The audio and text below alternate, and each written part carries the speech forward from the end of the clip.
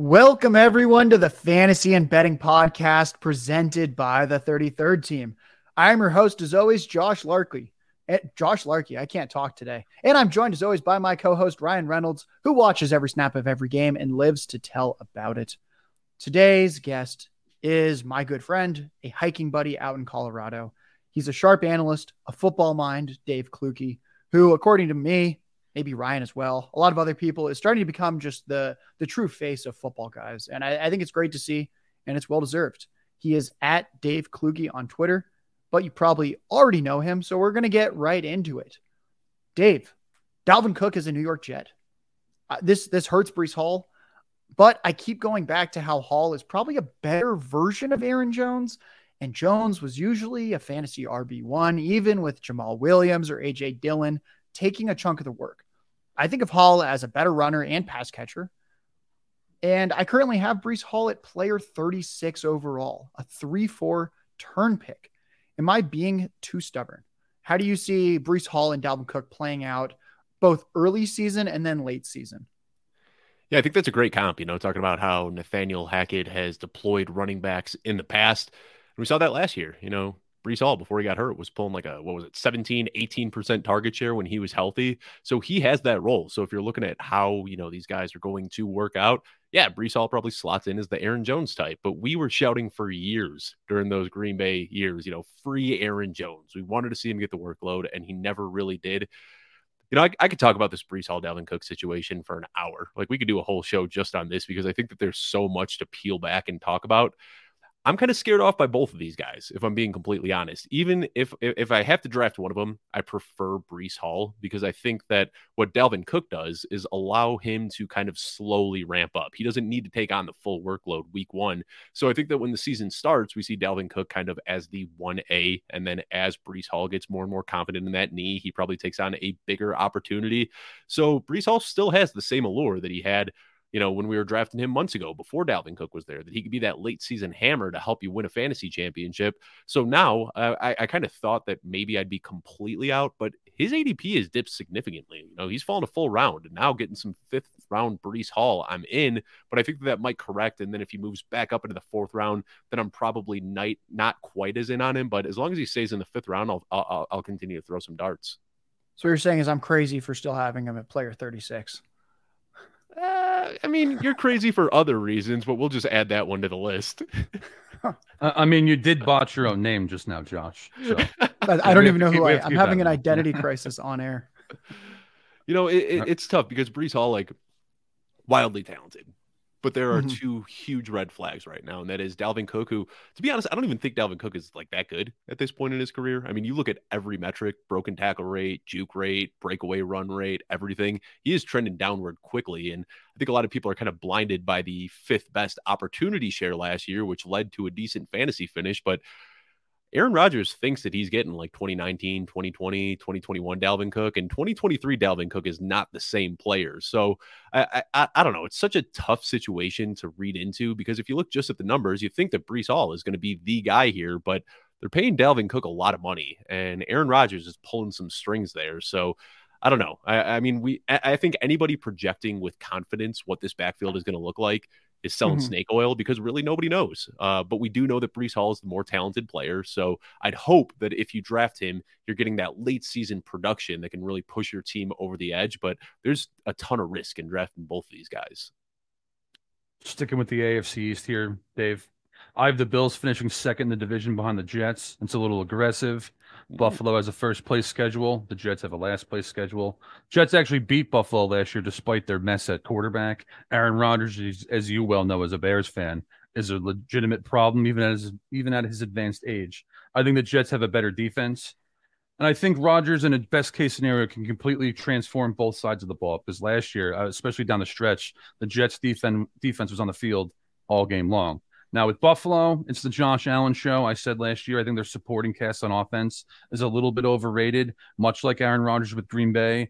I think Josh Allen covers a lot of holes in Buffalo that other quarterbacks wouldn't be able to. To that end, Josh has James Cook as a fade in fantasy, Dave, ranking him at 86th overall on his cheat sheet. How do you view James Cook this season? This is weird because I feel like everybody has drawn a line in the sand, and you're either team James Cook or Team Damian Harris, and nobody is allowed to tread the line. Like, you have to pick your side, and I can't pick a side.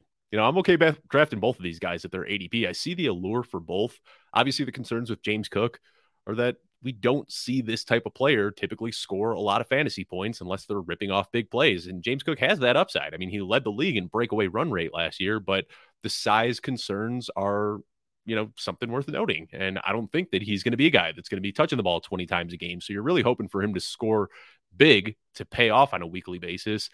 And then there's me. People probably think that I'm more on the Damian Harris side because I talk about him a little bit more, and maybe I'm just slipping on the banana peel for the third year in a row. But, when I see Damian Harris, I see him as very similar to Devin Singletary, but better in every facet. He's taller, he's heavier, Yes. He's got more bursts, he's better at breaking tackles.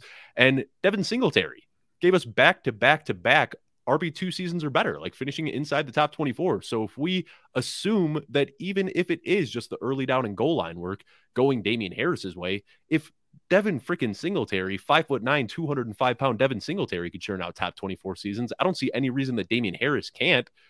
That being said, James Cook also has the big play upside, and he's going to get going in the passing game a little bit. So I'm not taking a stance on either of these guys. I think that the concerns about both of them are valid. And I think that those concerns have pushed both of them down draft boards far enough that I'm willing to draft either. Yeah, with James Cook, let me explain a little bit more for people out there that go, Josh, you have him at 86. That's inappropriate. I think it's very appropriate. James Cook in college through 3 seasons never had more than 45 carries or 16 receptions at Georgia. Those are really small numbers. As a senior, he absolutely broke out in a massive way. He had 7.5 carries a game. He had 1.8 receptions per game. Then in his rookie year, his target share is under 6%. He doesn't score fantasy points. Josh Allen doesn't target running backs at a high rate. Josh Allen, Damian Harris, and Latavius Murray, who I've been targeting more now that Damian Harris's injury is a little bit unclear, they're all in front of James Cook most likely at the goal line. So I think it's just tough in that sense for fantasy points. Now, and I don't know if you saw it, but they just signed Ty Johnson too, which, not that Ty Johnson is a great player by any means, but this is a really muddied backfield. I am a Ty Johnson enthusiast. I know you are. That is I am talking about the banana peel. I think Ryan, weren't you a little bit excited about him as well last year? I remember I was really excited. I don't think you were able to talk me out of him. Were you talking me into him as well? Ty Johnson's a guy who's had like some interesting usage weeks. I've written about him in waiver wires basically every year for the last half decade. It seems like he has like interesting weeks, but he's never gotten big time usage. So I'm not a Ty Johnson guy, but if someone started giving him 15 carries a game, it might be interesting. It might. What the last thing I'll say, since we're still talking about the Bills backfield a little bit, if we were guaranteed that James Cook was going to play 17 games, not James Cook. If we were guaranteed that Damian Harris was going to play 17 games, we'd be drafting this guy as like a top 20 running back, right? I think the main concern people have about Damian Harris isn't his skill set, because he is one of the most fun running backs to watch in the league. The last time he was healthy, PFF graded him as the best running back in the NFL when he scored 15 touchdowns with the Patriots. I think the only real concern with Damian Harris is that he hasn't been able to do it consistently over a full season. So I don't know. I don't get scared off by injuries, and I operate under the mindset that players are going to stay healthy, even though I know they won't. And that's why I find myself really liking Damian Harris where he's going. Me too. That's a good point. Now, I just put out a cheat sheet on the 33rdteam.com. I'll be updating it throughout the remaining August and early September months. And along with that, I had this, what I called the fantasy football game plan. Think of it as like a little complement piece where you take 7 minutes, you read through that. Now you know how to better utilize my rankings. My biggest selling point for reading the guide is if you use my rankings, there's a good chance in round 3, you draft Jalen Hurts, best player available. Round 4, you draft Lamar Jackson, best player available. Round 5, you draft Justin Herbert, best player available, and you're going to lose your league because you took 3 quarterbacks through 5 rounds. That is why the game plan is the perfect complement to my rankings. That way you make sure you're not making big blunders in strategy. And one of my quick hitting tips was that in most of your drafts, you should take one of the 4 rookie receivers with round 1 draft capital. Jackson Smith and Jigba, Jordan Addison, Quentin Johnston, Zay Flowers. I'd be super shocked if none of them hit in fantasy this year. probably 1 to 3 of them are going to put up some pretty difference-making production, especially down the stretch. Now, my co-host Ryan is at Ryan Reynolds NFL on Twitter. Make sure you're following him there. Make sure you continually confuse him with the other Ryan Reynolds. Ryan, is there some kind of quirk that you would recommend to drafters like that, where you go, you know what? I don't even know who it is. We're going to lean into the uncertainty. One of these 4 almost has to hit. Do you have any kind of thing like that where there's a certain type of guy or range that you're really interested in for fantasy? Something that I'm doing that's probably a little unconventional is I'm very big on schedule analysis. Last year, I tried to leave every draft with an Eagle. I was very much an Eagles bull all offseason. This year, I'm doing the same thing with the Saints. I don't think the Saints are as good as the Eagles from a talent perspective. I don't think it's actually even close. We've said this before, Josh. I view the Saints as an 8-win team. I think they'll have an inflated record because of their schedule. That said, Chris Olave, Alvin Kamara, Jamal Williams especially, Michael Thomas, dart throwing Juwan Johnson or Kendre Miller late in drafts. Whenever I can get those guys at a reasonable cost, I'm looking to take a swing at the upside. Now, Dave, you seen anything funky that you're trying to take advantage of in drafts these days? You know, I don't know if this is something that you guys have talked about much, but we hear about this like dreaded like running back dead zone. Like, don't draft these running backs in the dead zone. And because of that, the dead zone is very much so alive this year. So I find myself just barreling headfirst through the running back dead zone this year. And these guys that used to be, you know, like second and third round picks are now going in the 6th and 7th round. You know, once you start looking at Damian Pierce and J.K. Dobbins, Miles Sanders, Cam Akers, Javonte Williams, you know, we just talked a little bit about James Cook and Damian Harris, James Conner, Alvin Kamara, DeAndre Swift. These are the guys that used to just nuke your fantasy team when you're trying to project volume, and volume isn't always as sticky as we project it to be. But now that you're investing a later round pick in these guys rather than your 2nd, 3rd, and 4th round pick, I think the acquisition cost makes it worth it. So I don't know if that's necessarily a funky thing that I'm trying to do, but I am not scared off by the running back dead zone at all. I actually find myself preferring that area of the draft. I like the running backs on the board more than anywhere else. So I load up on my 1st, 2nd, and 3rd round wide receivers and then just take a basically committee approach through the running back dead zone. And I'll grab 4 or 5 of these guys, knowing that I only need 2 to pan out over the course of the year. Dave, I've been looking forward to this for a couple of years now, man. We've swapped in DMs that you're a Bears fan. I'm a Bears enthusiast. I love the city of Chicago. I finally get to talk about the Chicago Bears. The Bears, Dave. Now, Bears. Not Bears. I'm a bull. I'm a little bit bullish on the Bears this year. I bet on Matt Eberflus to win Coach of the Year. The overall roster, I'd say, is the most improved this offseason. Offensive line's better. The addition of DJ Moore makes the wide receiver room more complete. Sticks Darnell Mooney and Chase Claypool into more natural roles. Pass rush is still weak, even with the signing of Ngakoue. But the defense is better now with at least 6 players that I'd want on my own team. Mm-hmm. Now, at the end of the day, Dave, the key to all this is Justin Fields. And last year, he struggled as a passer big time. But, you know, we can logically explain that. I think Chicago had the worst wide receiver room in the league. Fields couldn't set his feet behind a shaky offensive line early in the season. I think that's something most people overlook. Coaching staff that made some changes after the Giants game in week 4, but the big changes came after Thursday Night Football against Washington, where the Bears suddenly went on a 5-game run where they scored at least 27 points a game. And we're talking, they did this against the Patriots. They did this against the Cowboys.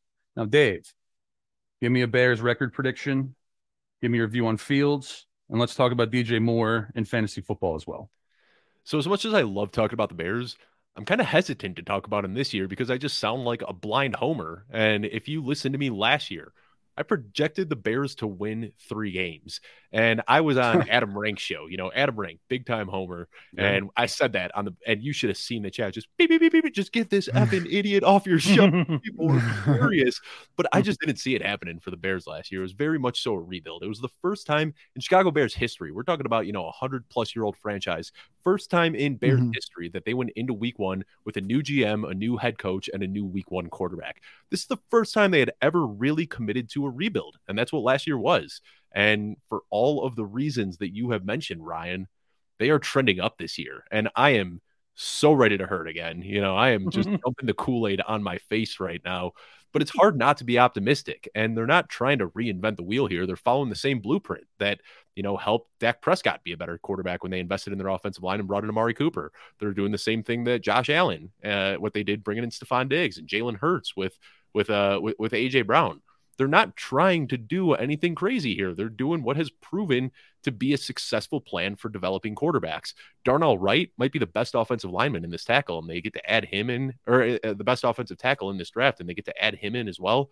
So after nailing my 3-win call last year, I now have them jumping up to 10 wins in 2023. And I feel like a homer saying it, but this team was 1-7 in one-score games last year. I mean, it's not like they were just getting beat down. He was throwing to inarguably the worst group of pass catchers in the NFL. And when you get to go from Cole Kmet being your lead target guy, having N'Keal Harry and Amir Smith-Marset starting games, to DJ Moore as the wide receiver 1, Darnell Mooney and Chase Claypool as secondary and tertiary options, Cole Kmet and Robert Tonyan splitting tight end snaps. They invested in Roschon Johnson, who's one of the hardest hitting pass blockers in this draft. They did everything they could to set him up with a pass-first ecosystem. And people who only watch the NFL think of Justin Fields as like Tim Tebow. Like, this man can only run the ball and he can't throw it all. Go back and watch his college tape, because he wasn't a rusher at all. Nobody predicted him to make this leap as a pass rusher in the NFL. He was drafted to be a pocket quarterback, and now they've surrounded him with good pass blockers and good pass catchers. So I'm expecting his rushing output to take a huge step backwards. He's not rushing for 1,150 yards this year. Hate to break it to you guys. I'm expecting more between 500 and 700 yards, but I think we see him pass for at least 3,000 yards. If he can sniff 4,000, it wouldn't surprise me at all, because that is the type of quarterback that they drafted him to be. And out of necessity, he turned into a run-first quarterback. So again, I'm just dumping the Kool-Aid on my face right now. I know I'm setting myself up for some terrible receipts in a few months, but I'm expecting the Bears to take a huge step forward this year. So you mentioned at a couple of places, the Bears are setting Justin Fields up to pass more. I would agree, but I think one thing that's interesting is that this team overall had the most rushing yards in the entire NFL last year. And when you look at the running back room, there's just no investment anywhere. But I think we'd all agree there's going to be fantasy points scored from at least somebody. We have Khalil Herbert, 6th round pick. Deonta Foreman, 1 year, $2 million. Roschon Johnson that you mentioned earlier, he was taken in the 4th round. The way I'm at least seeing it right now is Khalil Herbert's probably getting 15 carries a game. Foreman gets 7 to 10 carries. And then Roschon Johnson might touch the ball every now and then on the ground, but he's mostly in there for pass catching. And then later in the season, if Roschon Johnson plays well, he eats into a little bit more of the rushing workload. But that doesn't really make anyone super sexy in fantasy. How are you viewing the backfield? I want to buy into Khalil Herbert, but without the pass catching, it's hard for me to kind of rate him as more than like a 7th, 8th round pick in fantasy. Yeah, and I think if you look, like, when you start projecting the Bears offense, Khalil Herbert looks to be the clear RB1, and he looks like he's going to lead the team in rushing, but for whatever reason, the staff just hasn't really been in on Khalil Herbert, despite leading the league in rushing yards over expectation last year, just putting up all of the nerdy metrics that we as fantasy guys just love to see. They never really lengthened his leash. David Montgomery was still the guy. So that's my concern, is that Khalil Herbert was drafted by a different GM for a different head coach, and I'm not sure, as good as he is, as good as his vision is, as good as his burst is, that he is really a good fit for this offense. So for them to go out and sign Deonta Foreman, and then for them to draft Roschon Johnson, I think they're kind of setting themselves up for the future. But, a lot of people kind of scoff at the Bears not investing anything in their running backs. But isn't this the smart thing to do? Like, you can't talk out of both sides of your mouth where everybody's making fun of the Lions for drafting a running back and making fun of the Falcons for drafting a running back in the 1st round. Well, the Bears are just saying this is a non-premium position, and we know that we can just churn through this group of guys and get our production there. So I think it's pretty savvy. That being said, when you start looking at ADP, I much prefer Roschon Johnson over the rest of the guys. He's looked fantastic so far in the preseason, even despite missing some early parts of camp with an injury. If there is anybody that's going to possess elite upside, it's going to be Roschon Johnson. Now, Khalil Herbert, if everything works out well for him, he might be a top 15, top 20 guy, if all the chips fall right. But I think that Roschon Johnson, giving his pass catching upside and his tackle breaking, which is translated immediately into the NFL, as we've seen in the preseason, I think he could secure the RB1 role, and then having the abilities as a pass catcher as well, I think set him up for the highest range of outcomes. So he's a little bit cheaper in drafts, and he's the guy that I prefer the most, even though Khalil Herbert's probably the slightly safer pick. Yeah, I have to agree there. And what I'll say is, for people that do want to bet on Khalil Herbert, he's a very fun player. I took on DraftKings Sportsbook about a week ago Khalil Herbert to lead his division in rushing at 30-1. And the way I saw it was in Green Bay, Aaron Jones and A.J. Dillon, it's tough to see them getting more than 1,000, 1,100 yards. There's no more Dalvin Cook. It's Alexander Mattison. That doesn't feel like a player that's running for 1,400. Then we go to the Lions, and I'm like, oh, this David Montgomery, Jahmyr Gibbs committee doesn't really feel like it's going to produce a guy that's rushing for 1,100 yards. I think if Khalil Herbert stays healthy, he can give us like 70 yards a game and suddenly leads the division. And that's at 30-1. So, or at least the last time I checked. So would recommend that. I'd also recommend our rankings, cheat sheet, strategy guide. They're all free on the33rdteam.com. Make sure to check that out. And Ryan's win-loss predictions are also on the site as well. Ryan, talk to us about a prediction that's going to have fans of that team up in arms. Yeah, we haven't really talked much about the Washington Commanders this year, Josh. I have them at 6-11. I think they're in a transitional phase here. New owner. I'd bet on new coaching staff next year, start fresh next season. Yeah. Offensive line's better, but they're still an average at best unit. I'm not a Sam Howell enthusiast. I don't personally understand the enthusiasm here. That said, like Washington actually has a pretty good roster. Top end front four on defense, secondary is better. And for us guys here, they have a lot of fantasy relevant players. Terry McLaurin, Jahan Dotson, Brian Robinson, Antonio Gibson. For me, I actually like Brian Robinson in certain builds, especially if I do hero running back or zero running back and he's sitting there in around the 10th round range. I'm taking Brian Robinson more often than not. Dave, is there anyone on the Commanders that you're interested in fantasy this year? I mean, I like a lot of the guys there, and that's kind of the problem is what you said about Sam Howell, not being a Sam Howell enthusiast. Right. Neither am I. And, I've been saying it all off season. And again, this is a receipt that could come back to haunt me at some point, but I think we see Jacoby Brissett at some point. Ron Rivera is on the hot seat right now, and Jacoby Brissett has proven year after year that he is a capable NFL starter. So again, that's just kind of the issue is I like Terry McLaurin. I like Jahan Dotson. I like Antonio Gibson. I like Brian Robinson. Even once we get later, I like Curtis Samuel. There's a lot of talented guys, and I'm not sure that this offense can support all of them. So I'm kind of throwing my darts all over the place. I don't want to be overexposed to anybody on the Commanders. The one guy, though, that I think is a little bit underpriced right now is Antonio Gibson, currently getting drafted as RB33. With the offensive coordinator switching and bringing in Eric Bieniemy, he has shown a penchant for liking to target the running back. And Antonio Gibson, being a former college wide receiver, he has that pass catching upside. So again, once I get into those middle parts of the drafts, I'm swinging for upside. The same way that I prefer Roschon Johnson to Khalil Herbert, I prefer Antonio Gibson because he's got that. I mean, that play that he had against the Bills last year, what was it, week 1 or week 2? It was one of the best plays of the year. And then they just stopped featuring him after that, after he ripped through the entire defense, does a reverse one-handed dunk into the end zone, something I've never seen a football player do before. And they were just all right, that was cool. We're going to give the ball to Brian Robinson now. I hope that Eric Bieniemy realizes the talent that they have in Antonio Gibson and features him a little bit more. So getting drafted as RB33, he's a guy that I find myself liking a lot just because if he does fall into that Eric Bieniemy featured running back role, his upside could be immense. Yeah, I might have to add a new rule to the cheat sheet. If you've gone light at running back, take a Commanders running back. I know Ryan and I lean Robinson. You lean Gibson. I'm not fading Gibson by any means. And I think it's just because one of them does feel like they're going to take off to some form. So yeah, that might be a good rule to add is light on running back. Hey, Washington Commanders for a little value. And just a reminder, guys, you can follow Dave at Dave Kluge on Twitter. And go to footballguys.com if you want to keep Dave employed. Their plans start as low as $4 per month. Now, last year, I was really high on Sky Moore. I was very wrong. Really wrong. He was on your bench wasting away, and then you dropped him on waivers just to see him catch a touchdown in the Super Bowl, which I did bet on and hit. So I made money on Sky Moore last season. It was not all for nothing. I've reflected on that mistake, and I've decided I'm back in. I think he's going to step right into the Juju Smith-Schuster role for the league's best passing offense. I was a year too early, but I'm not just going to be like, oh, I missed on Sky Moore. Ooh, that's terrifying. Let's never touch that again. I'm like, you know what? Every year's different. I'm back in.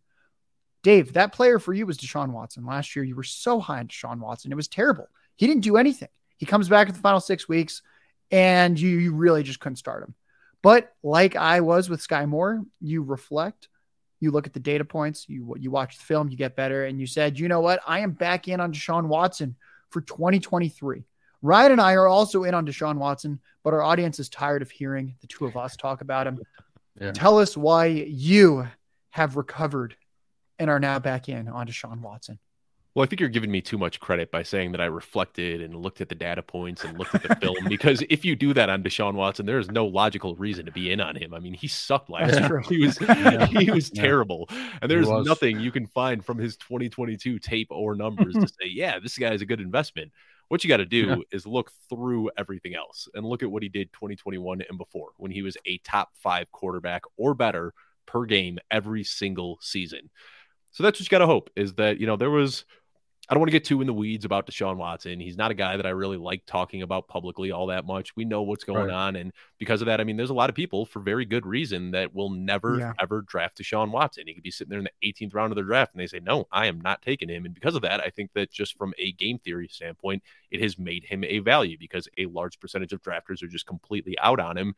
So, I mean, really, it's a prayer at this point. Once you get into that part of the draft, once you get through your kind of big 7, big 8, if you want to include Trevor Lawrence, every single person after that has glaring problems. Tua Tagovailoa with the concussion issues, and Anthony Richardson being a rookie, and Dak Prescott hasn't really done it over the last few years. Kirk Cousins, as vanilla as they come, you can kind of pick holes in every single guy. The guy with the biggest upside, in my opinion, is Deshaun Watson. So that's why I'm going back to the well, not because I saw anything last year that incited hope, just that I'm hoping that, a second year in the system, being the week 1 starter, all of those sorts of things can help us see the guy that he was prior to his suspension and what he was in 2021 and before.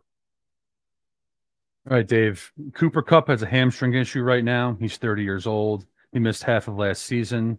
That said, the Rams very reliant on the Stafford to Cooper Kupp connection.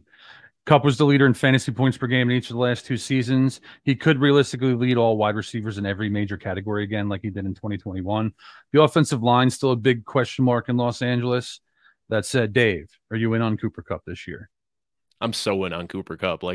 In on Cooper Kupp to the point that, if he doesn't hit, my wife might leave me. I've invested so much of our money in Cooper Kupp overs, and he's been my 103 steadily in best ball drafts. As soon as he started dipping into 107 in best ball, I just started drafting more. My exposure, I usually don't take a strong stance in the early rounds, and I think that was sort of a mistake of mine in the past, is that I would just go chalk for the first few rounds in best ball and then kind of try to target my guys later. I have never taken a stance on an early round guy the way I'm taking a stance on Cooper Kupp. I'm inching up on 20% exposure, which is terrifying for all of the reasons you listed, over 30 hamstring issues. But if you look, he has had the highest floor and the highest ceiling of any wide receiver for the last 2 years. You talk about the offensive line concerns. We could talk about Matthew Stafford's elbow. That didn't stop him from being the per game wide receiver 1 last year. I'd look back at all of his games dating back to the start of 2021. Matthew Stafford showed up in Los Angeles. He has scored 30 plus PPR points in 1 in 3 outings. 32% of his games, he has scored 30 or more points. Outside of the game that he got injured last year and missed the majority of the game, he has had a 10-point floor. He hasn't scored less than 10 points, and he's scored 30 plus in almost 1/3 of his outings. He scored 20 plus in over 70% of his outings. I mean, he is a cheat code. We're looking at what prime Antonio Brown was doing in Pittsburgh. So, yeah, there's the concerns that his hamstring falls off, or Matthew Stafford's arm falls off, or this offensive line continues to be a sieve, but none of those problems seem to stop him last year. He actually scored more points per game last year than he did in his record-breaking 2021 season. So I'm planting the flag. Cooper Kupp is my 103 ride or die, and please don't make me look bad, Cooper. Yeah, that was a brave statement. To your family, everyone out there, we wish them well, and we wish Cooper Kupp's hamstring well also. Well, that's the last thing I'll say about his hamstring is there are almost no indications that this is going to linger into the season. The risk for re-injury goes up slightly. So that is definitely concerning, but you get that with every receiver. There's injury concerns with every NFL player. And Stephania Bell and Adam Hutchinson and people that are much smarter than I when it comes to analyzing injuries talk about how he is just a workhorse when it comes to recovery, doing everything he can to get in tip-top shape, from his diet to his stretching to his working out to physical therapy, all those sorts of things. And then it's become kind of a cliche at this point, but that Rams medical room is incredible with what they can do. I mean, look at Cam Akers, tore his ACL and was back on the field 7 months later. So my investment in Cooper Kupp has a lot to do with his work ethic and also a lot to do with the Rams training staff. I like it. One thing I'll add is my good friend Edwin Porras, he does injury analysis for Fantasy Points. He sent me a copy of his little ebook that he created for injuries. It's very good.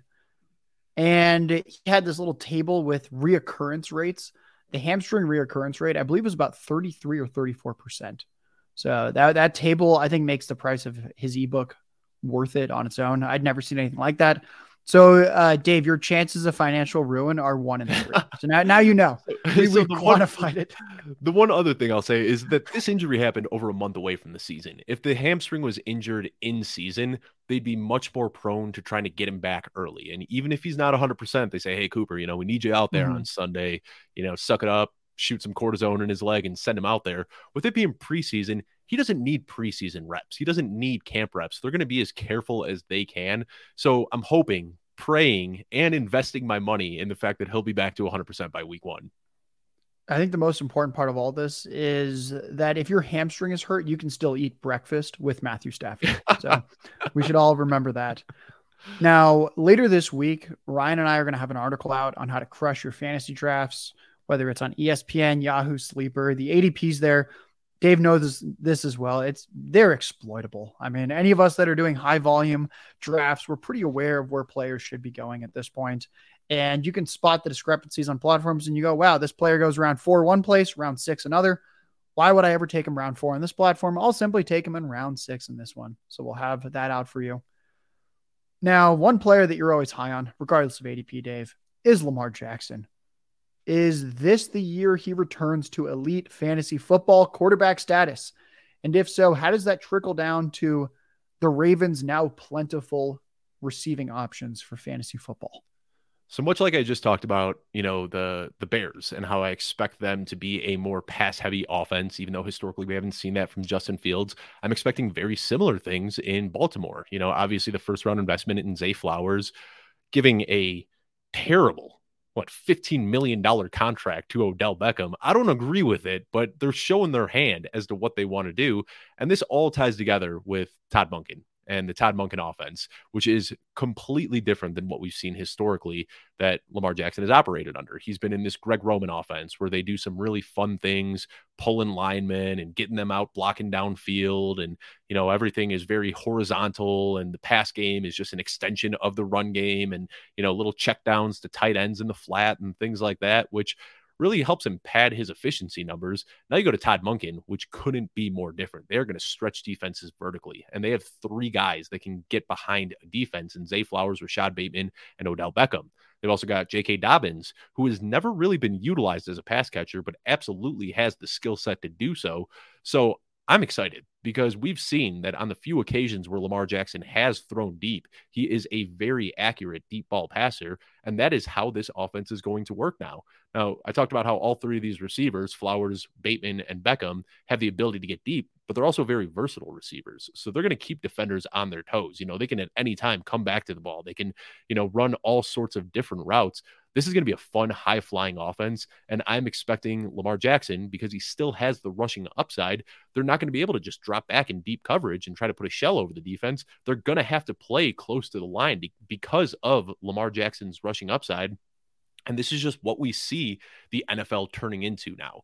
Josh Allen, Justin Fields, Lamar Jackson, Patrick Mahomes, Jalen Hurts, these guys that have rushing ability, you have to pick your poison. Either you're going to get beat on the ground by the quarterback, or you're going to play up front, try to stop the run, and then get beat on the deep shots downfield. So I think that this offense is going to be tailor-made for Lamar Jackson.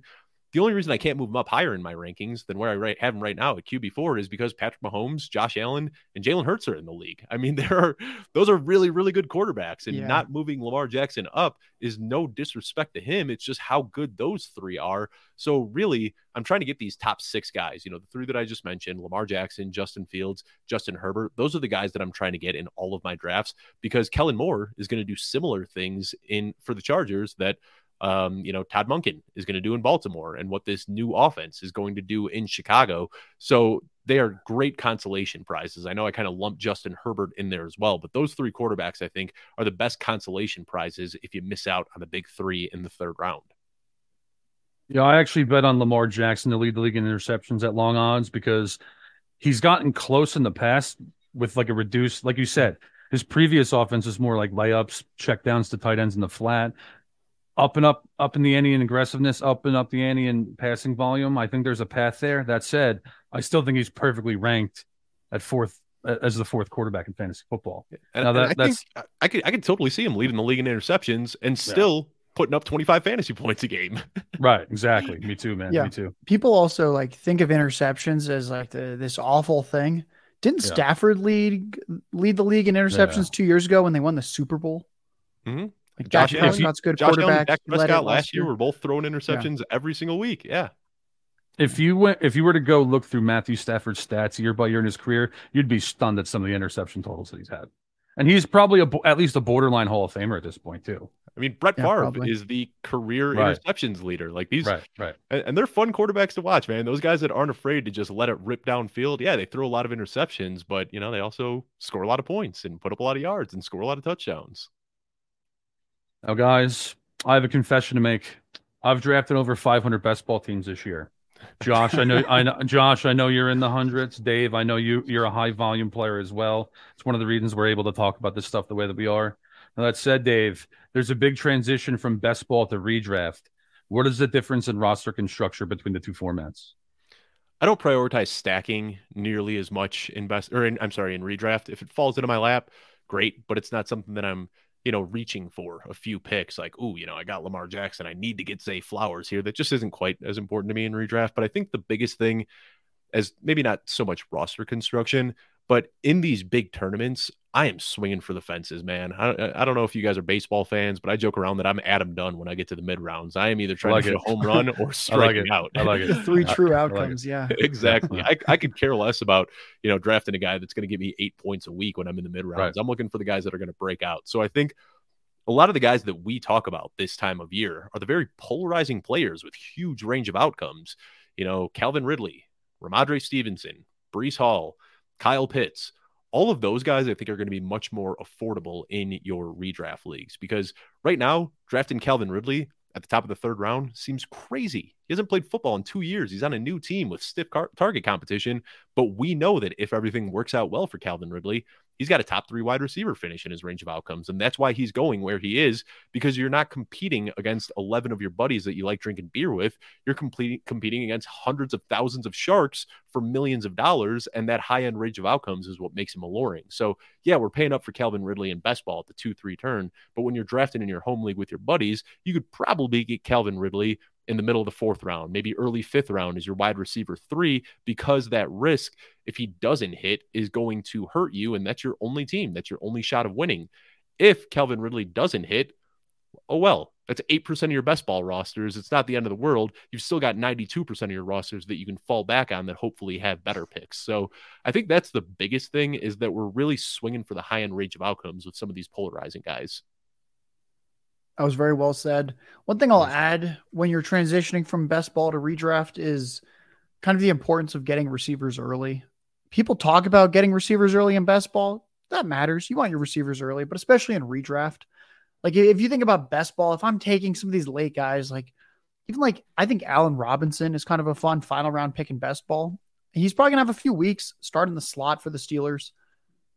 Am I ever starting Allen Robinson in a managed league? Absolutely not. Do I think he's going to hit 12 to 15 fantasy points in 2 to 3 games this year? Yes. I will not try to predict when they are. He is off my radar completely for redraft. So I think that's one thing that is very important is it's almost even more important to get those backup running backs and just stack the end of your bench with young backup running backs whenever possible. Where in best ball, like, yeah, that's a good strategy, but it's also a good strategy if you need some receivers to take like an Allen Robinson, the kind of guy you would never start in a managed league. So just to riff off of that, I say this all the time that if you're in a redraft league, however many wide receivers you can start, let's say it's a 3 wide receiver, 2 flex league, I'm not rostering more than 6 wide receivers. However many you can start plus 1, that's how many wide receivers I'm holding. I want my entire bench. I don't care about backup running back or backup quarterbacks. I don't care about backup tight ends. I want my entire bench to be loaded with Zamir Whites and Keontae Ingrams and Deion Jacksons and the guys that have 0 standalone value, but have that contingent upside that you can either plug them into your lineup or put them up on the trade block when, the starter inevitably goes down. So that's again, I completely blanked thinking about that, but that is something I preach all the time, is that your bench should be 80% injury away running backs. Yeah. While we're on it, off the show sheet, cutting to you, Ryan, give us a late round running back that you like. Oh, for me, it's been Zamir White for most of the year, but now he's starting to get steamed. Now, like, I'm going to dip my toe into Ty Chandler a little bit. No, good athlete, pass catching upside. That's where I'm going now. The worst part about being sharp as a drafter is that all of the guys you like end up going up in value. Early in the offseason, I wasn't even drafting in the 18th round. I'd make my 17th round pick, queue up Ty Chandler and autopilot, not even think twice about it. And now all of a sudden he's going earlier. Same thing with Zamir White. So that does make it a little bit tough at times. You have to constantly churn through who your late round pick is. But yeah, Zamir White and Ty Chandler are both guys that I am way, way above exposure on. Yeah, I like those two. Let me add in, while we're at it, another name. Clyde Edwards-Helaire goes in the final round of drafts. He's got injury contingent value on 2 sides with Isaiah Pacheco and Jerick McKinnon. He was actually the team's starting running back last year ahead of Pacheco before he got injured. I think Pacheco is the starter now, but it feels like the kind of situation where Pacheco doesn't play well for a game and suddenly CEH is back in there. So the former 101 in redraft from 3 years ago, criminally undervalued as a freebie at the end of drafts. I'm just proud that you were able to tout Clyde Edwards-Helaire without referencing his first round draft capital, because I want to wring people's neck when they're like, a former first round pick. It doesn't matter at this point in his career. He is a bust. It was a terrible pick at the time, and it looks even worse now. Take his first round draft capital and throw it out the window at this point. Yeah. Don't draft him for that. Draft him because injury contingent upside on the Chiefs. I like it. Now, Dave, you and I actually came up at the exact same time in the industry. I think Ryan actually might have been like a touch ahead of us in some ways with what he was doing at Establish the Run, but I'm not quite sure on that timeline. All I remember is you and I started on Twitter kind of like 2 to 3 months into 2020, COVID times. That was when we got our start. There were very few of us that started then. And there were a few of us that have kind of remained consistent throughout those years. A lot of people want to get started in the industry. I know you and I have actually talked off air many times about how we got a little bit lucky because of COVID and how everything sort of panned out with our opportunities, but there's still a lot of advice that's pretty actionable that we can give out. So what's something that you would tell someone that hits the DMs or something like that, or comments on one of your things? You're like, hey, Dave, love your work, and I kind of want to be like you one day, or I want to make it in the industry. What would you tell that person? That's a loaded question. And I think everybody's path has to be different. If you try following the exact path that somebody else laid out, people are going to catch on to it, and they're going to see that this person is inauthentic and disingenuous or whatever it may be. So I think that the best way to be successful in this industry is to just be yourself. And, I definitely paint myself a little bit differently publicly than the person I am in real life. In real life, I cuss like a sailor, and I don't do that on social media because I know that that's a way to alienate people.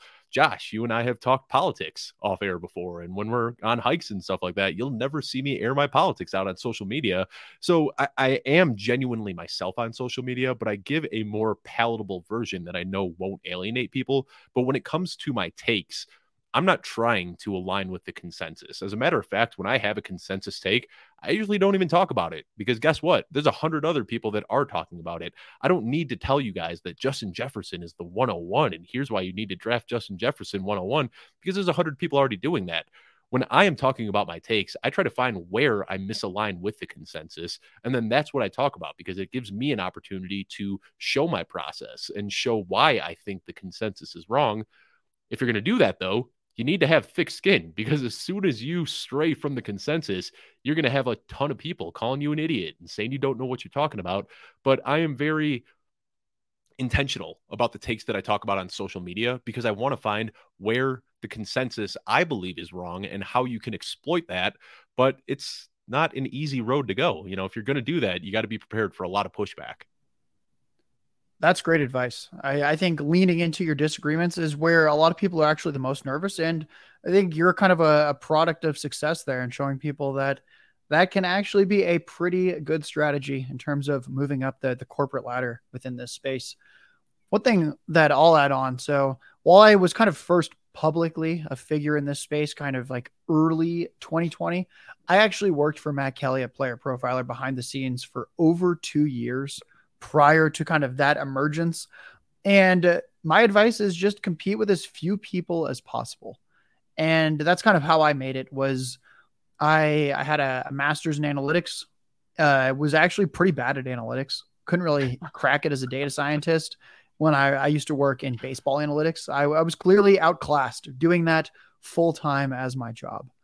And what I kind of realized was that it was desperately needed in the football space. I met Matt and he was like, "Would you like to do some coding for Player Profiler?" And I said, "Yeah, let's see what football play-by-play data looks like. That's very interesting." And the reason he chose me in many ways was not because I was the best. He couldn't find anyone. There was nobody with that skill set. We were at a sports analytics conference, and he was like, "Dude, I cannot find anyone with this skill set. I think you have it. You can code in R, and you actually know football, watch it, and intuitively understand it." And I think that that's something that maybe it's not analytics for you, the listener, but something like that. And like the comparison I'll make is a lot of people try to make in the space and they're like, "I really want to write waivers, or I want to do start sit." And you can do that. It's possible, but you're going to compete with 5, 10, 20,000 people that also are able to do it. It's possible to make it, but you truly have to be the best.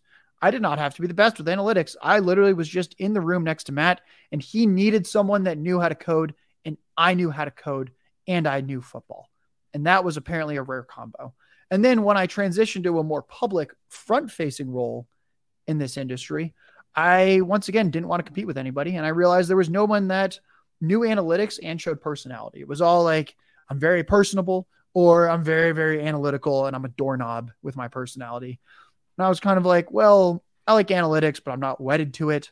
And I have at least some kind of personality that's not full on doorknob. It's only like 80% doorknob.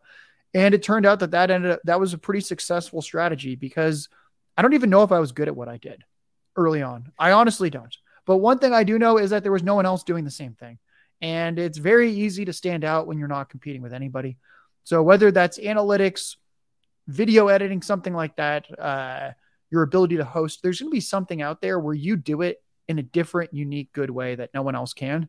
And that's what you should lean into, rather than just being like, hire me to write the generic article or to do targets and fades each week. So that would be kind of what I'd add there. Ryan, your path to getting started. A little peek behind the curtain too. I mean, you and I, we aren't just, I think people have this conception that you and I just are full-time in the industry to do podcasts and write articles.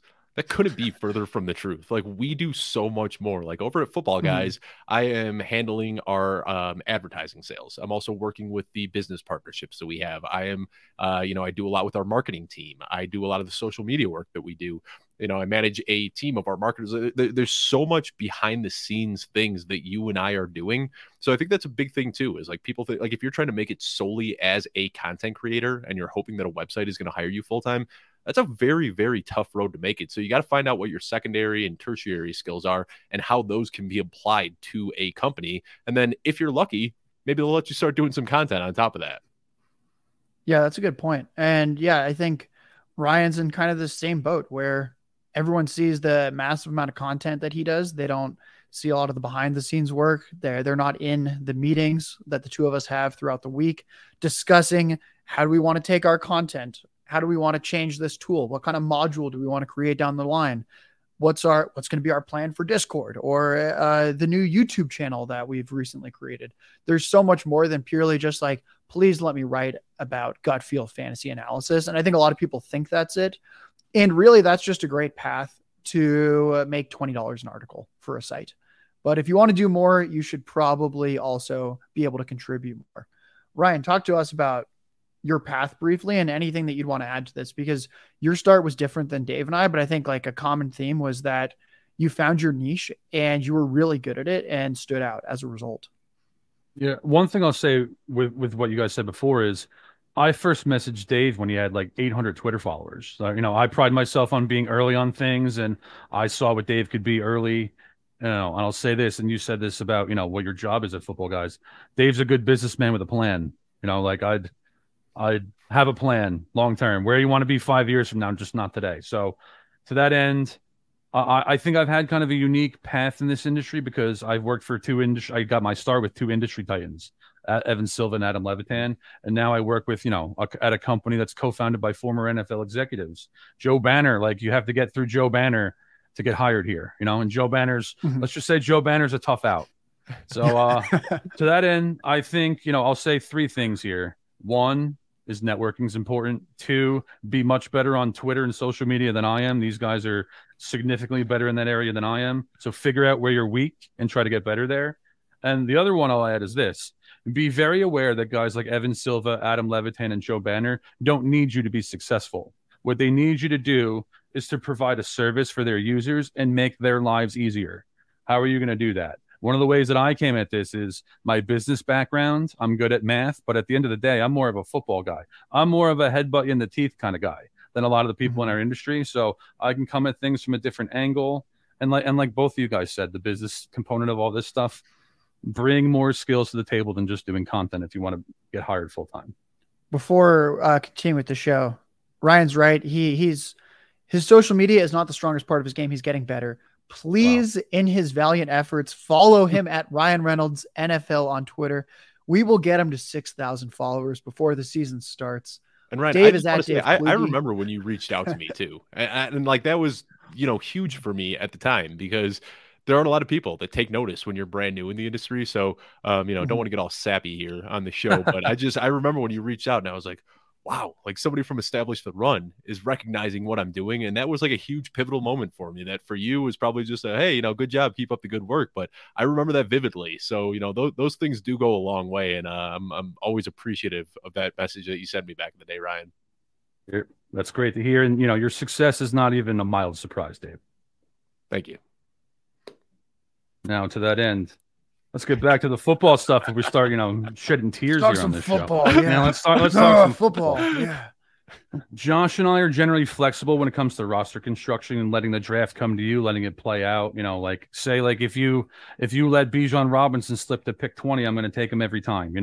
I'd actually be thrilled in that scenario. But that said, neither of us are big fans of the robust running back strategy.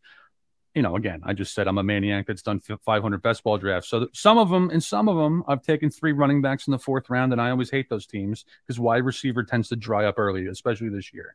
Now, Dave, is there a strategy you simply won't entertain in your drafts this season?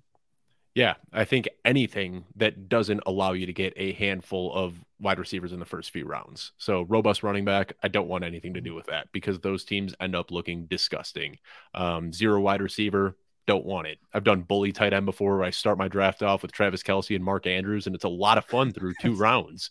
And then you get into round 3 and you're like, what did I do? So I think anything that doesn't allow you to get at least 2 wide receivers in the first 4 rounds is just not going to be a sound strategy this year. And it sounds crazy because years ago when I came into the industry, I was all about 0 wide receiver. And, you had the Adam Thielens and Justin Jeffersons and Deebo Samuels and Cooper Kupps. And we have these guys that were just hitting in the mid rounds every single year. Yeah. But since then, since that 2020, 2021 season, we've gotten so much better at projecting wide receivers. Last year, 8 of the top 10 wide receivers in preseason ADP finished inside the top 10. The only 2 guys that didn't were Deebo Samuel, who got, hamstrung by a midseason trade for Christian McCaffrey, and Mike Evans.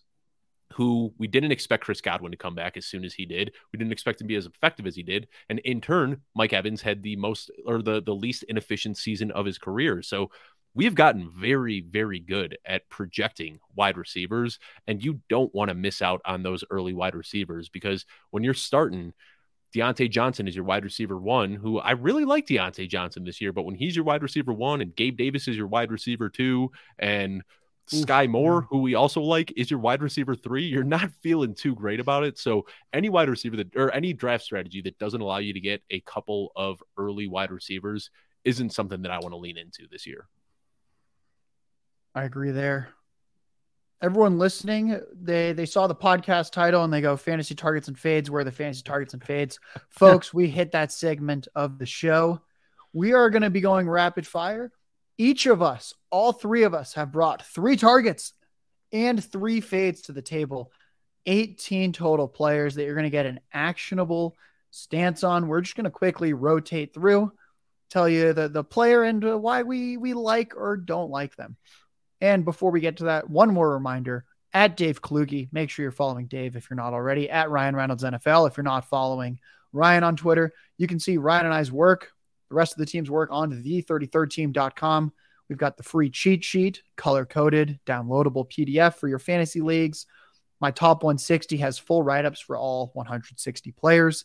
I have the fantasy football game plan, the quick-hitting 7-minute read if you want to get prepped for your fantasy drafts. Ryan has his win totals for every division that he's been releasing. He's been writing up awards markets as well and how he views them. There's really nobody out there that is, I'd say, like as profitable consistently year to year in those markets as Ryan. So if you want to see how you should bet, offensive rookie of the year, MVP, first coach to get fired, he's putting out so much incredible content across all those different markets in so many unique ways. And then Dave, as I mentioned, is at Football Guys. And if you go to footballguys.com, their plans start at $4. I certainly have spent more than $4 before on a cup of coffee and thought it was worth it. Now, Dave, the guest, we're going to kick to you. Start us off with your first fade of the afternoon.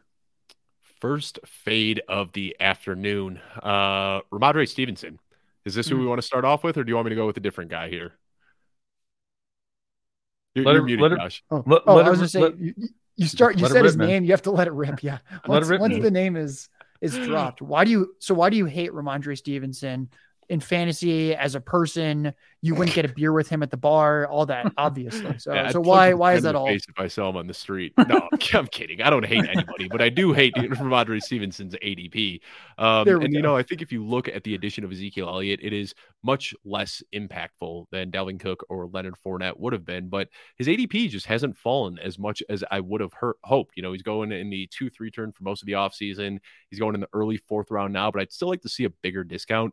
This is going to sound crazy, so bear with me for a second, but Ramondre Stevenson's versatility is, I think, what makes him so tough to draft, because he can do it all. He can be an early down plotter, he can be a goal line back, and he can be a pass catching back. And trying to predict what role Bill Belichick is going to put him into is impossible. I mean, 30 plus years of coaching tendencies have told us that we don't know what Bill Belichick is going to do with these running backs. So we're drafting Ramondre Stevenson right now as the RB12, RB13, and he absolutely has high-end range of outcomes where he could be the overall RB1 if he falls into that pass-catching role where he's getting 80-plus targets a season. But what happens if the drumbeat we've been hearing about Ty Montgomery and Pierre Strong, what if that ends up being true and those are the passing down backs? And then what if Ezekiel Elliott takes the goal line work and all that's left for Ramondre Stevenson is the between the 20s low calorie touches? All of a sudden, Ramondre Stevenson, who has this very versatile skill set,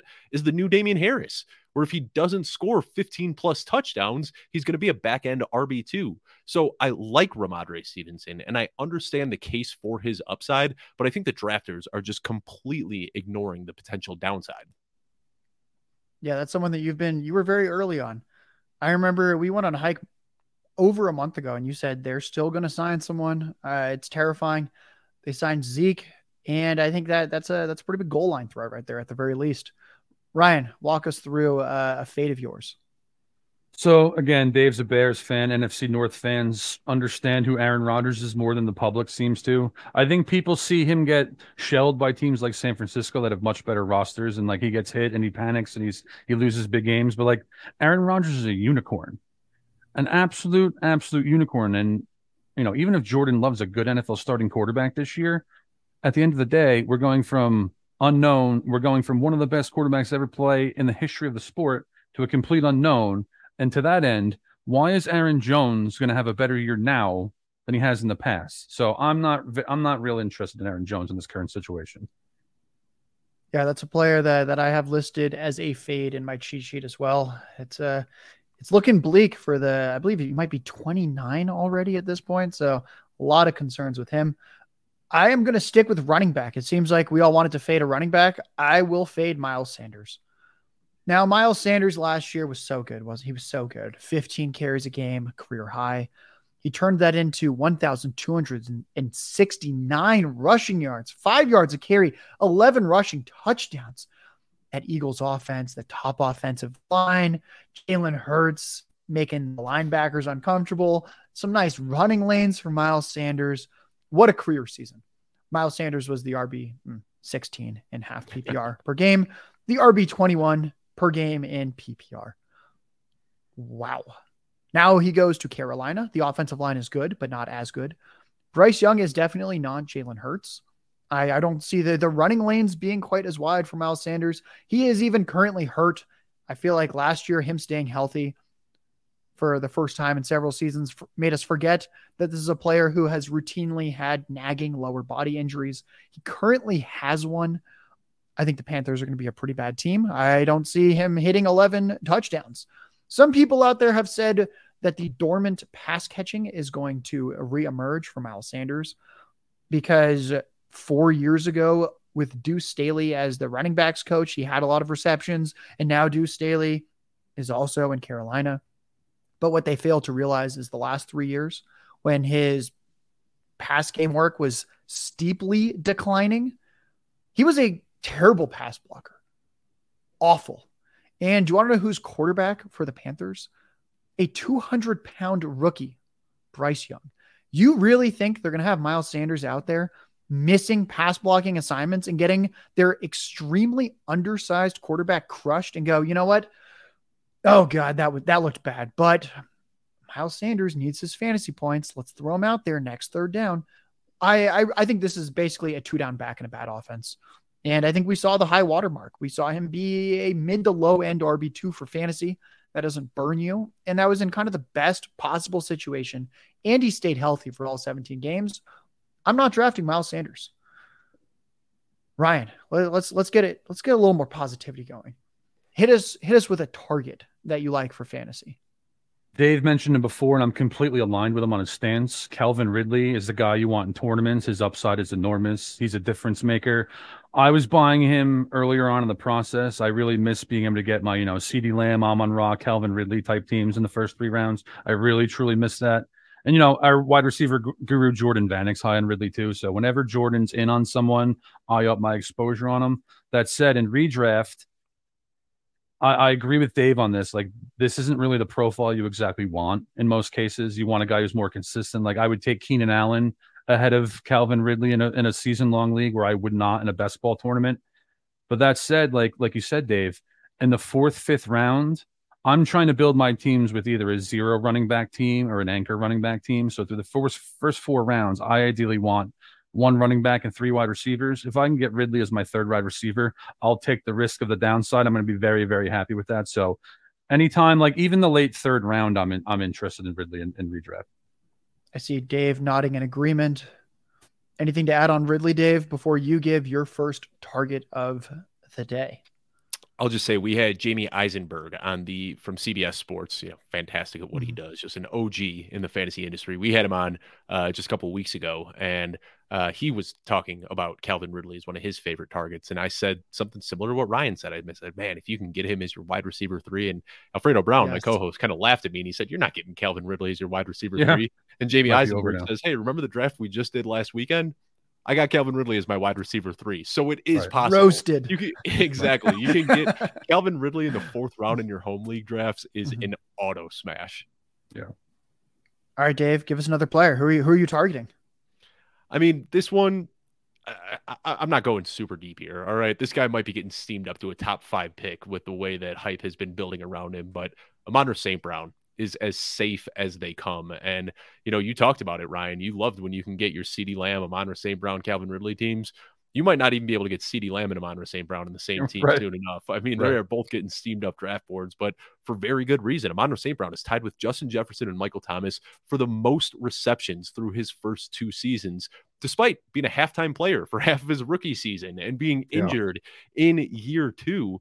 And, I wrote off Amon-Ra St. Brown after his rookie year. And I don't know if I'm a better analyst now than I was a few years ago, but that was a stupid call on my part. I looked at DeAndre Swift and TJ Hawkinson being injured, and that directly correlated with Amon-Ra St. Brown's breakout. And I said, it was a flash in the pan, not going to happen again. And I was swallowing my words by week 3. I mean, before his week 3 injury, only Cooper Kupp and Stephon Diggs had more fantasy points than Amon-Ra St. Brown did.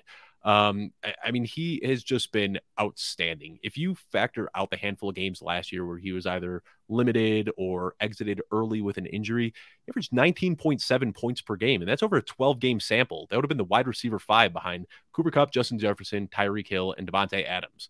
That's it. Now, the big knock against him, and I think why some people might be a little bit concerned, is because he has struggled to win deep.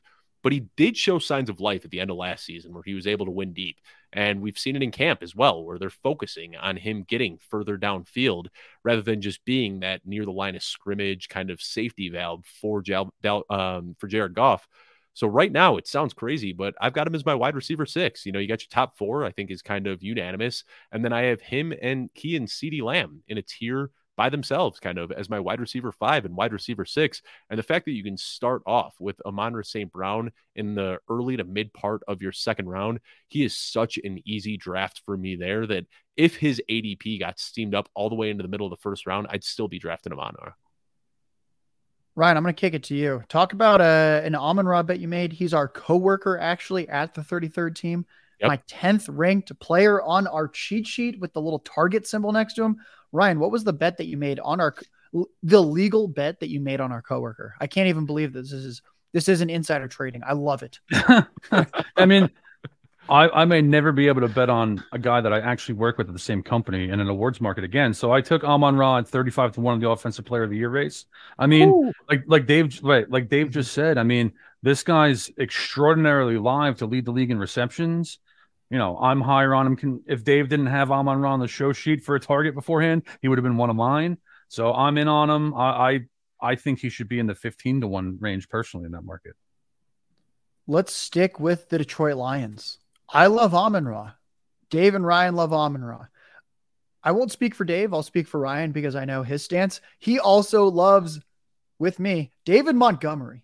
Oh, yeah. David Montgomery is awesome. He put up with these terrible Bears offensive lines year after year. He always produced. His 4-year track record in the NFL is 230 carries on average, 39 receptions, over 1,200 total yards, and 7.5 touchdowns per season. That's fantastic. At least 235 touches every year. The Lions gave him a pretty large contract in free agency. I love Jahmyr Gibbs. He's probably a better player. Jahmyr Gibbs, though, is 199 pounds. David Montgomery's 25 pounds heavier. He's going to get goal line work. We just saw Jamal Williams go nuclear in this offense, leading the NFL in rushing touchdowns. That is in Montgomery's range of outcomes. I don't think he's going to lead the league in rushing touchdowns, but I also wouldn't say that he couldn't do it. He's a good pass catcher. Jared Goff's going to be targeting him whenever Montgomery's on the field on 1st and 2nd down. 2 weeks ago, Ryan and I had NFL Insider, the 33rd team's own Ari Meirov, on the podcast. And to quote Ari, he said, David Montgomery will be the bell cow. That is what they view him as. They view Jahmyr Gibbs in the Alvin Kamara role, and they view David Montgomery as 250 to 300 touches. I cannot believe how late he goes when he plays with the best offensive line of his career. He's also just good at football. The Lions are just going to be a factory for fantasy points like they are the past couple years. where the defense is still a little patchwork at times, and the offense has guys like Amon-Ra St. Brown and a top 3 offensive line. I think Montgomery's an RB2 in fantasy. And if anything happens to Jahmyr Gibbs, he has top 5 upside. That is why I can't get enough of him. He often goes in the 6th, 7th round of fantasy. I'd be willing to take him in the 5th round if I had to. Usually I don't, which is awesome. And I think that's a great player if you're going wide receiver early, like the 3 of us often do. Dave, do you have anything to add to Montgomery before we move on? Since I know Ryan and I love him. I guess I'm standing on an island on this show, and I don't want to get too much all right, next. on a tangent here, but that's fine. That's good. Talk us out of him, Dave. Talk us out. Yeah. Talk us out of our ridiculous exposures to money Montgomery.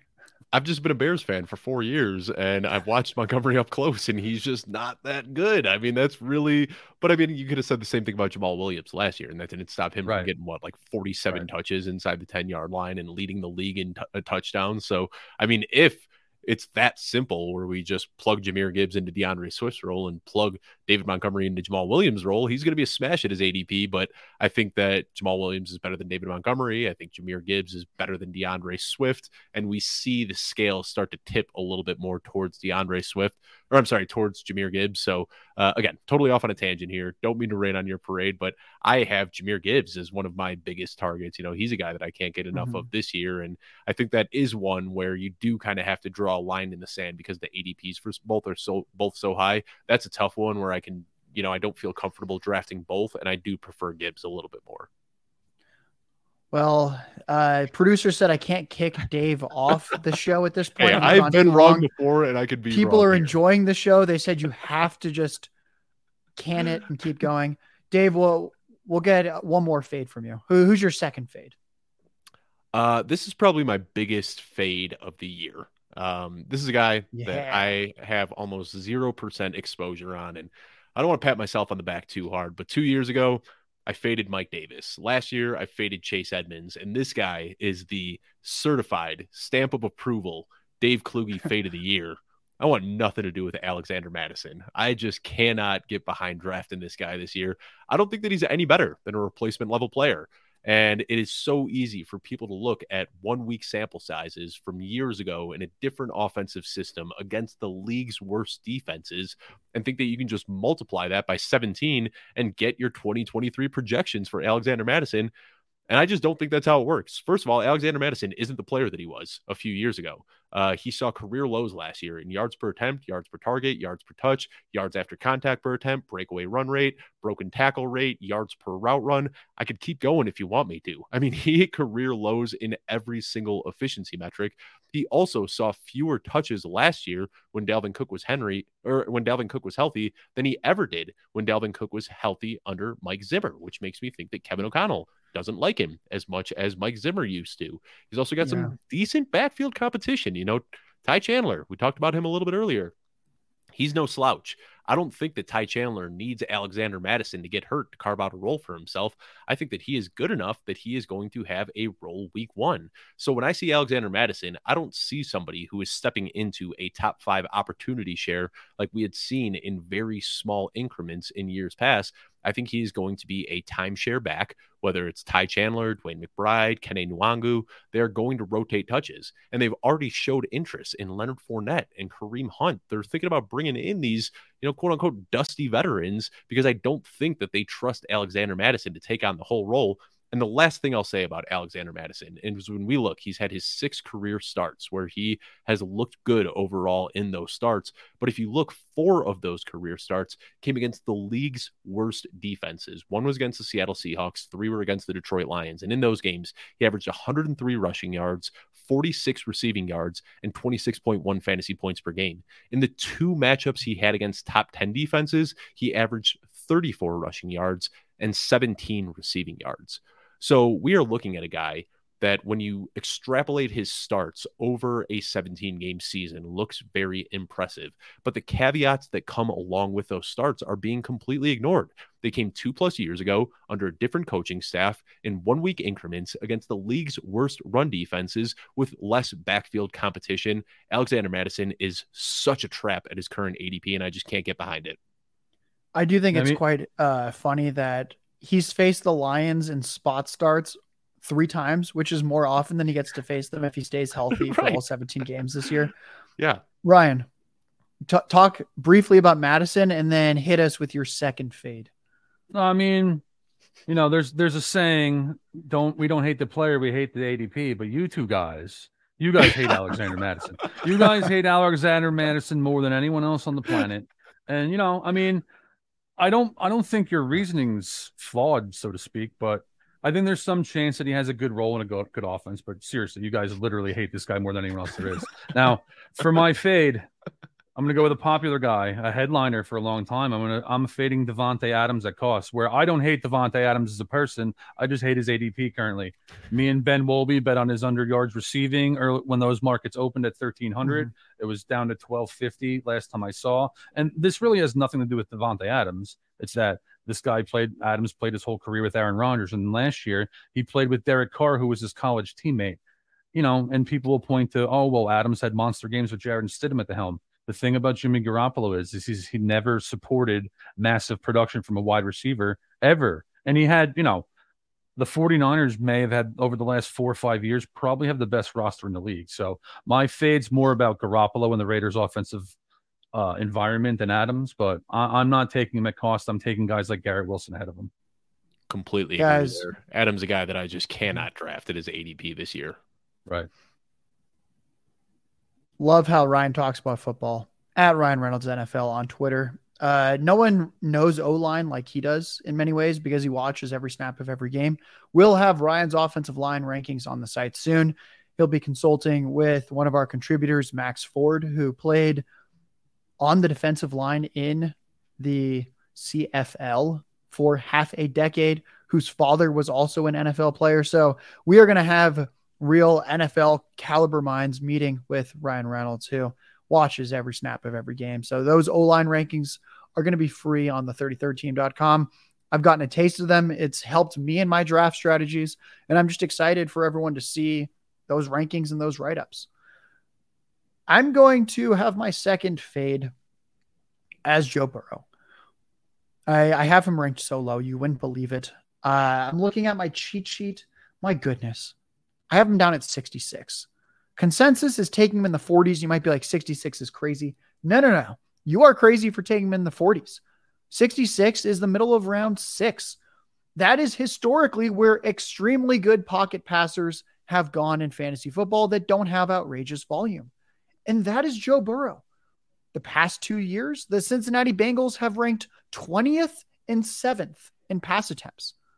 It's not like they're finishing top 3 in pass attempts every year. So Burrow doesn't have the elite volume. He also has a calf strain currently. I don't think that's going to affect him, make him miss games per se, but he's probably going to run less. We saw him in year 2 of his NFL career coming off of the ACL tear. He had 50% fewer rush yards a game.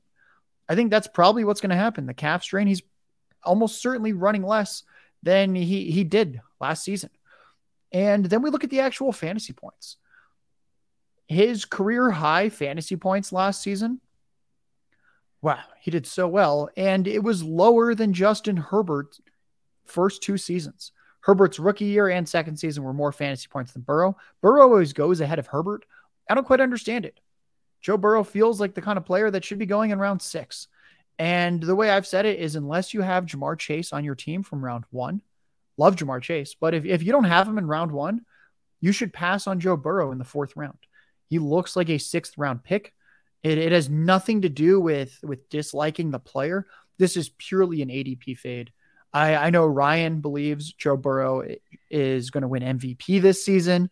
I know Ryan put me on a bet that I love, which was 50-1, Jamar Chase Offensive Player of the Year and Joe Burrow MVP. There's so many ways you can bet on Burrow this year. I just wouldn't do it when you don't have Jamar Chase on your team in the 4th round of your fantasy draft. Ryan, I'm going to kick it right back to you. Anything on Burrow, and then hit us with your second target. No, I think your stance on Burrow's fine. Like a bunch of the guys we've discussed in this show, I prefer Burrow in tournaments, and I'd rather take a shot on him in an awards market than in a redraft league. Because even when he does well, he's more of a spike week player than a consistent guy. Like you, I'd rather have Justin Herbert than Burrow in a redraft league. Now, speaking of home run swings, I've been taking everyone in the Eagles backfield all off season. I'm a little bit overweight on all of them, but to me, everyone says like Rashad Penny's the best player in this backfield. Like, that's not how I see it. I think it's DeAndre Swift personally. And, injury concerns are a problem, availability concerns are a problem, but like in a best case scenario, this guy's running behind an elite offensive line on one of the best offenses in the league, and he's more explosive than Miles Sanders. So, if I have a hero running back or a zero running back team, I'm looking to take some home run swings in the mid to late rounds, and Swift is one of those guys I'm targeting. Yeah, it's a player that I think has a lot of paths to upside. He, the past 3 years, has never finished lower than the PPR RB 15 per game, despite everybody seeming to hate DeAndre Swift at this point. Dave, hit us with your second target. All right. This guy comes with a heavy, heavy dose of context, because if he puts up 0 points per week for the first half of the season, I'm A-okay with it. I am drafting Marquise Brown solely to be the late season hammer. One of my hot takes, I dropped this on Mind Mansion a few days ago. I think that he is going to be on more league winning rosters than any other player. Now, obviously, it's baked into his cost right now, and you can draft him outside of the top 30 wide receivers, because we don't know if it's going to be Colt McCoy or Clayton Tune or David Blau or whoever else is on that Carolina Panthers quarterback room. But last year, in the small sample that we saw with Kyler Murray, Marquise Brown was absolutely elite. 10.7 targets per game. He was the wide receiver 5 in scoring behind Stephon Diggs, Cooper Kupp, Justin Jefferson, and Tyreek Hill. He was on pace for 1,400 yards and 8 touchdowns. And that was with Kyler Murray and with no DeAndre Hopkins. This year, Kyler Murray's coming back, and there's no DeAndre Hopkins. So I can understand the concerns about Kyler Murray, not returning to form as an elite fantasy quarterback because he's not going to be able to rush. That makes sense. But a non-rushing Kyler Murray is going to stand in the pocket and throw the ball more, and there is no other target competition. I'm not scared off by Michael Wilson, who's been getting some buzz out of camp. Sure, he might be good, and Greg Dortch is going to have his time, and Rondale Moore is going to get some catches in the flat. But Marquise Brown is the unquestioned wide receiver 1. He and Marquise Brown have that connection, or he and Kyler Murray have that connection going back to college. So when I'm drafting Marquise Brown, it is a draft him. Maybe you get a handful of spike weeks early in the season that are kind of unsuspected, but really I am just stashing him on my bench so that when Kyler Murray comes back, I can plug him in and hopefully get wide receiver 1 production. At Dave Kluge on Twitter. I was visibly angry when I let Dave give his 3 targets and fades first before Ryan and I did, because I wanted to hype up Marquise Brown. I think a good comp for him, since a lot of people have asked me, like, what do you think he can be like to start the season? I actually think last year's Michael Pittman is like a very good idea of what you can expect before Kyler returns, where it's atrocious quarterback play with a good amount of pass attempts and the volume's just enough that you start him. Michael Pittman was the wide receiver 23 in PPR fantasy points per game last year. That's not sexy, but that's startable. And again, Kyler comes back and it is wheels up. Now, you probably assumed, everyone listening, where I was going with my next target. Fade Justin Herbert or fade Joe Burrow, target. Oh my God, I can't say my name. I can't say my quarterback whose jersey I'm wearing for anyone watching the live stream. I will target Justin Herbert. So with Justin Herbert, he was terrible last year. He played through a rib cartilage injury. Starting left tackle Rashawn Slater went down in game 3 and missed the rest of the season. Keenan Allen missed half a season. Mike Williams missed a month of the season. The center was also injured. Or the right guard. Who was it? Ryan, help me out. I feel like there was one other. Everybody was injured last year. Yeah, there was one other O-line injury, wasn't there? Like Slater was the big one. We'll just assume it was Slater and somebody else because last year's fading together. But basically, everything went wrong for Justin Herbert. But again, the first 2 years of his career, he's averaging like 22, 23 fantasy points per game. We love that. Takes a massive step back last year. And then we look and we say, well, with all those injuries, it makes sense when running back Austin Eckler is your number 1 target and your number 2 target is wide receiver 3, Josh Palmer. Those guys finished 1 and 2 on the team in total targets. One thing that I do like about Justin Herbert and the Chargers is they play fast and they pass a lot. The past 2 years, they have been top 3 in pass attempts, both seasons. The only team that passed more than them last season was Tom Brady's Buccaneers. Tom Brady's retired. I think Justin Herbert leads the NFL in pass attempts. Wouldn't shock me if he leads the NFL in passing yards and passing touchdowns as well. Last year, Justin Herbert was the 4th fastest quarterback in terms of pace of play, snapping the ball. 4th fastest. What held him back was the injuries and his average throw depth. Only Matt Ryan and Daniel Jones had a lower average throw depth. So Herbert's playing rapid fire, and then he just dumps it off to Eckler. We bring in new offensive coordinator Kellen Moore from Dallas, who led the number 4 and then number 1 scoring offenses in Dallas the past 2 years. Dak Prescott was one of the 3 quarterbacks who operated at a faster pace than Herbert last year. And out of the 26 qualified quarterbacks, Justin Herbert was 24th out of 26 in average throw depth. Dak Prescott was 8th. So if you're telling me that they're going to throw farther down the field and operate fast, and then we have new rookie round 1 wide receiver Quentin Johnston in the fold, and everyone's now healthy. I don't see what I'm missing here. I think Justin Herbert's going to put up 24 fantasy points a game, and this will be the best supporting cast that he ever has in his career from now till the end. And it will be his best fantasy football points per game that he ever has in his career now to the end. This is the year 2023 to bet on Justin Herbert. I have him as my 40th ranked player in fantasy. If you miss out on the big 4 of Hurts, Allen, Mahomes, Lamar, take Justin Herbert, and his production is going to be almost in line with those guys.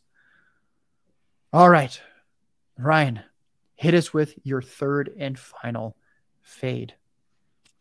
Yeah, I'm fading. I've faded Dallas Goedert all offseason. And, it has nothing to do with him, really. In fact, Philly has a tougher schedule this year, so I expect them to be in more neutral games situations. So I actually expect Jalen Hurts to throw for more this year. So it's not an issue with Goddard. I'd just rather take a shot on Darren Waller or Kyle Pitts. I don't think we're going to have the opportunity to take Waller ahead of, get Waller after Goddard going forward after the preseason game the other night. I think he's going to be entrenched in front of him now. But still with Pitts, I'd rather take him and bet on his talent in that environment where he could technically be the 1A option in their offense than in Goddard and redraft or especially in tournaments. I like that one. Current 3rd option in their passing game. Dave, hit us with your 3rd and final fade for fantasy. This is football. tough because Deebo Samuel is one of my favorite players to watch. Like, there aren't many guys that warm my heart watching them play football the way that Deebo Samuel does, just like running through defenders, stiff arming dudes through the turf, like able to do it all. The versatility is so much fun, but got to look at the numbers here. And it is a loaded offense with a lot of really good playmakers. And if you look at Deebo Samuel historically, he has had 3 seasons where he has been a boomer bust wide receiver 3. And then he had 1 season where he was the number 2 scorer at the wide receiver position. And that was the year where they traded up for Trey Sermon, who was a bust.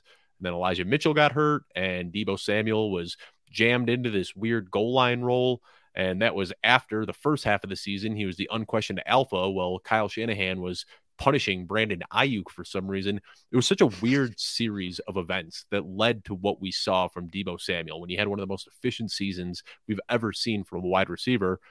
And people are still just trying to, capture that lightning in a bottle that we saw in that magical 2021 season. And I just don't think it's going to happen because now that Deebo Samuel role that we want to see, all of these short catches in the flat, the goal line work, all that fun stuff, it's going to Christian McCaffrey. And then when you look at the wide receiver 1, it's Brandon Ayuk. Then you got George Kittle in the mix as well. I just don't know how much meat there is on the bone for Deebo Samuel. Really fun player. I'm always going to be a fan. I love watching him play, but paying up for him right now with a wide receiver 2 price tag, knowing that he's probably going to be a boomer bust wide receiver 3, makes it really, really hard to draft him at his cost.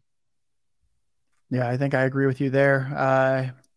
To paraphrase, this year's Deebo Samuel is not Deebo Samuel. Now, for my third, Yeah. for my third and final fade before we get into our final targets of the day, I'm going to go with Drake London. He played with Kyle Pitts for 10 games. He did very, very well, right? Yeah, playing with Kyle Pitts. Ooh, actually, oh no, he didn't. He had 37 yards a game with Kyle Pitts. That is not very exciting. The 7 games where Kyle Pitts was injured, Drake London averaged 70 yards per game. The team drafted a running back, Bijan Robinson, at pick 8. They fortified the interior of their offensive line in free agency. And Desmond Ridder is somehow still their quarterback when this is a very winnable division for them. What does that mean to me? The pass regression that everyone's talking about, where it's like, oh no, the Falcons are going to pass a lot this year. They probably wouldn't have done all the moves I just suggested if they wanted to pass more. This looks like a team that's going to run the piss out of the ball between the 20s at the goal line. Kyle Pitts is going to be healthy for week, ignoring how bad this pass offense will be. In fact, the past 10 years, there's only been 4 receivers that were top 12 in fantasy points on teams that were below average in pass attempts, pass yards, and pass touchdowns. I certainly think the Falcons are going to be below average in all 3. Drake London's not some elite speedster. I don't see how he kind of breaks the mold there. I don't think he's going to have all the touchdowns, because like one of those 4 receivers was a Mike Evans season back in the day when he had 12 receiving touchdowns and nobody else on the team had more than 2. This is not the type of scenario that is going to fall into Drake London's lap. He looks like someone that's probably going to be a wide receiver 3, maybe a wide receiver 2 in fantasy. And in the 4th and 5th round, if I'm targeting a receiver, I'd much rather they look something like a Calvin Ridley, where I actually see the wide receiver 1 type upside. So I will just not be drafting Drake London. He feels like the kind of player that will not be burning me as long as Desmond Ridder is their quarterback. Ryan, hit us with your 3rd and final target of the day. Jamal Williams is my highest exposure running back in best ball. I still want him in redraft. Alvin Kamara is going to miss 3 games.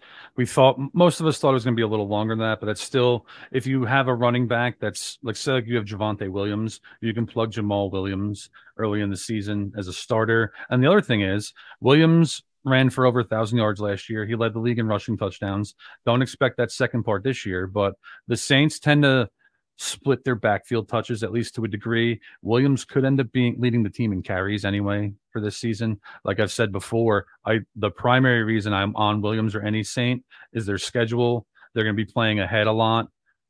I like him at cost. I especially like him with my roster builds where I'm only taking 1 running back or even none early. I like it. We're going to get to Dave's final target in just a minute. I'm going to give one more target, and that is Jerry Jeudy. Jeudy was injured for much of 2022, and fantasy points per game is the wrong way to measure his season. You might be like, what do you mean? That's how you measure most guys' seasons. Well, Jeudy actually only missed 2 games due to injury completely, but 3 of those games he played fewer than 40% of the snaps. One of those games he got injured on the first snap. So he actually only played 12 healthy games. 12 games where his snap share was more than 40%. And the Broncos scored the fewest points in the NFL last year. So this is the worst offensive environment in football. But in those 12 games, Jeudy averaged nearly 8 targets, more than 5 receptions, 75 yards, and half a touchdown a game. That is 16 PPR fantasy points a game. 16 fantasy points is the demarcation point year after year between wide receiver 1s and wide receiver 2s. Jeudy was basically a borderline low-end wide receiver 1 last year in the worst conditions possible. And I don't think we need to rerun through everything the Broncos have done, but I think we can all assume they're not going to win 5 or 6 games again. Their offense should be much more functional. So even if they're like the 20th best offense, that's a pretty massive rise for everyone, and especially Jerry Jeudy, who is the clear wide receiver 1 in this offense. Now, again, everyone, before we kick it to Dave for his final target, reminder to follow Dave at Dave Kluge on Twitter. Ryan is at Ryan Reynolds NFL on Twitter. If you want to follow me, Jay Larkey tweets. You can find Ryan and I's content for free on the33rdteam.com. Dave is, at this point, like we said, pretty much the face of Football Guys, footballguys.com. Their plans start as low as $4 a month if you want to make sure that Dave stays employed, which I think we all want to make sure happens. We do. Ryan does as well. Good to hear. We're aligned there. All right. Dave, kick us out. What we're looking for here is the first few rounds of our draft. The early middle rounds have gone by. We're looking for league winning upside at this point. Who is that player for you? Well, first of all, I'll say don't follow me on Twitter unless you like memes and sarcasm and humor, because there's going to be a healthy dose of that at Dave Kluge. But the last guy I'll talk about, this is my favorite late round target. I have tried to draft in on as many teams as I can. Zach Charbonnet. And for those of you that don't pay attention to rookies, he was projected to be a first-round pick. Everyone was hoping that he'd go to the Chiefs or go to the Bengals or go to one of these teams that had a late first-rounder, and he slid, gift-wrapped, in the second round to the Seattle Seahawks. And there is a world where Kenneth Walker can out-touch Zach Charbonnet, and Zach Charbonnet can still be the better fantasy asset. I know it sounds crazy, but Zach Charbonnet is bigger, stronger, heavier, has more burst, and his pass catching upside puts him in a role where he can be the third down back, the goal line back, and the 2-minute drill back. His target share in college was in the 93rd percentile and 3 times higher than Kenneth Walker's. He is a big guy who can do it all as a running back. He can be had 5 rounds later than Kenneth Walker. And not only does he have this standalone value where he can get the majority of the high value touches in Seattle, but God forbid if something does happen to Kenneth Walker, Zach Charbonnet instantly becomes a top 10, top 12 running back on one of the most explosive offenses in the NFL. Zach Charbonnet is a guy that you should be trying to leave every one of your drafts with.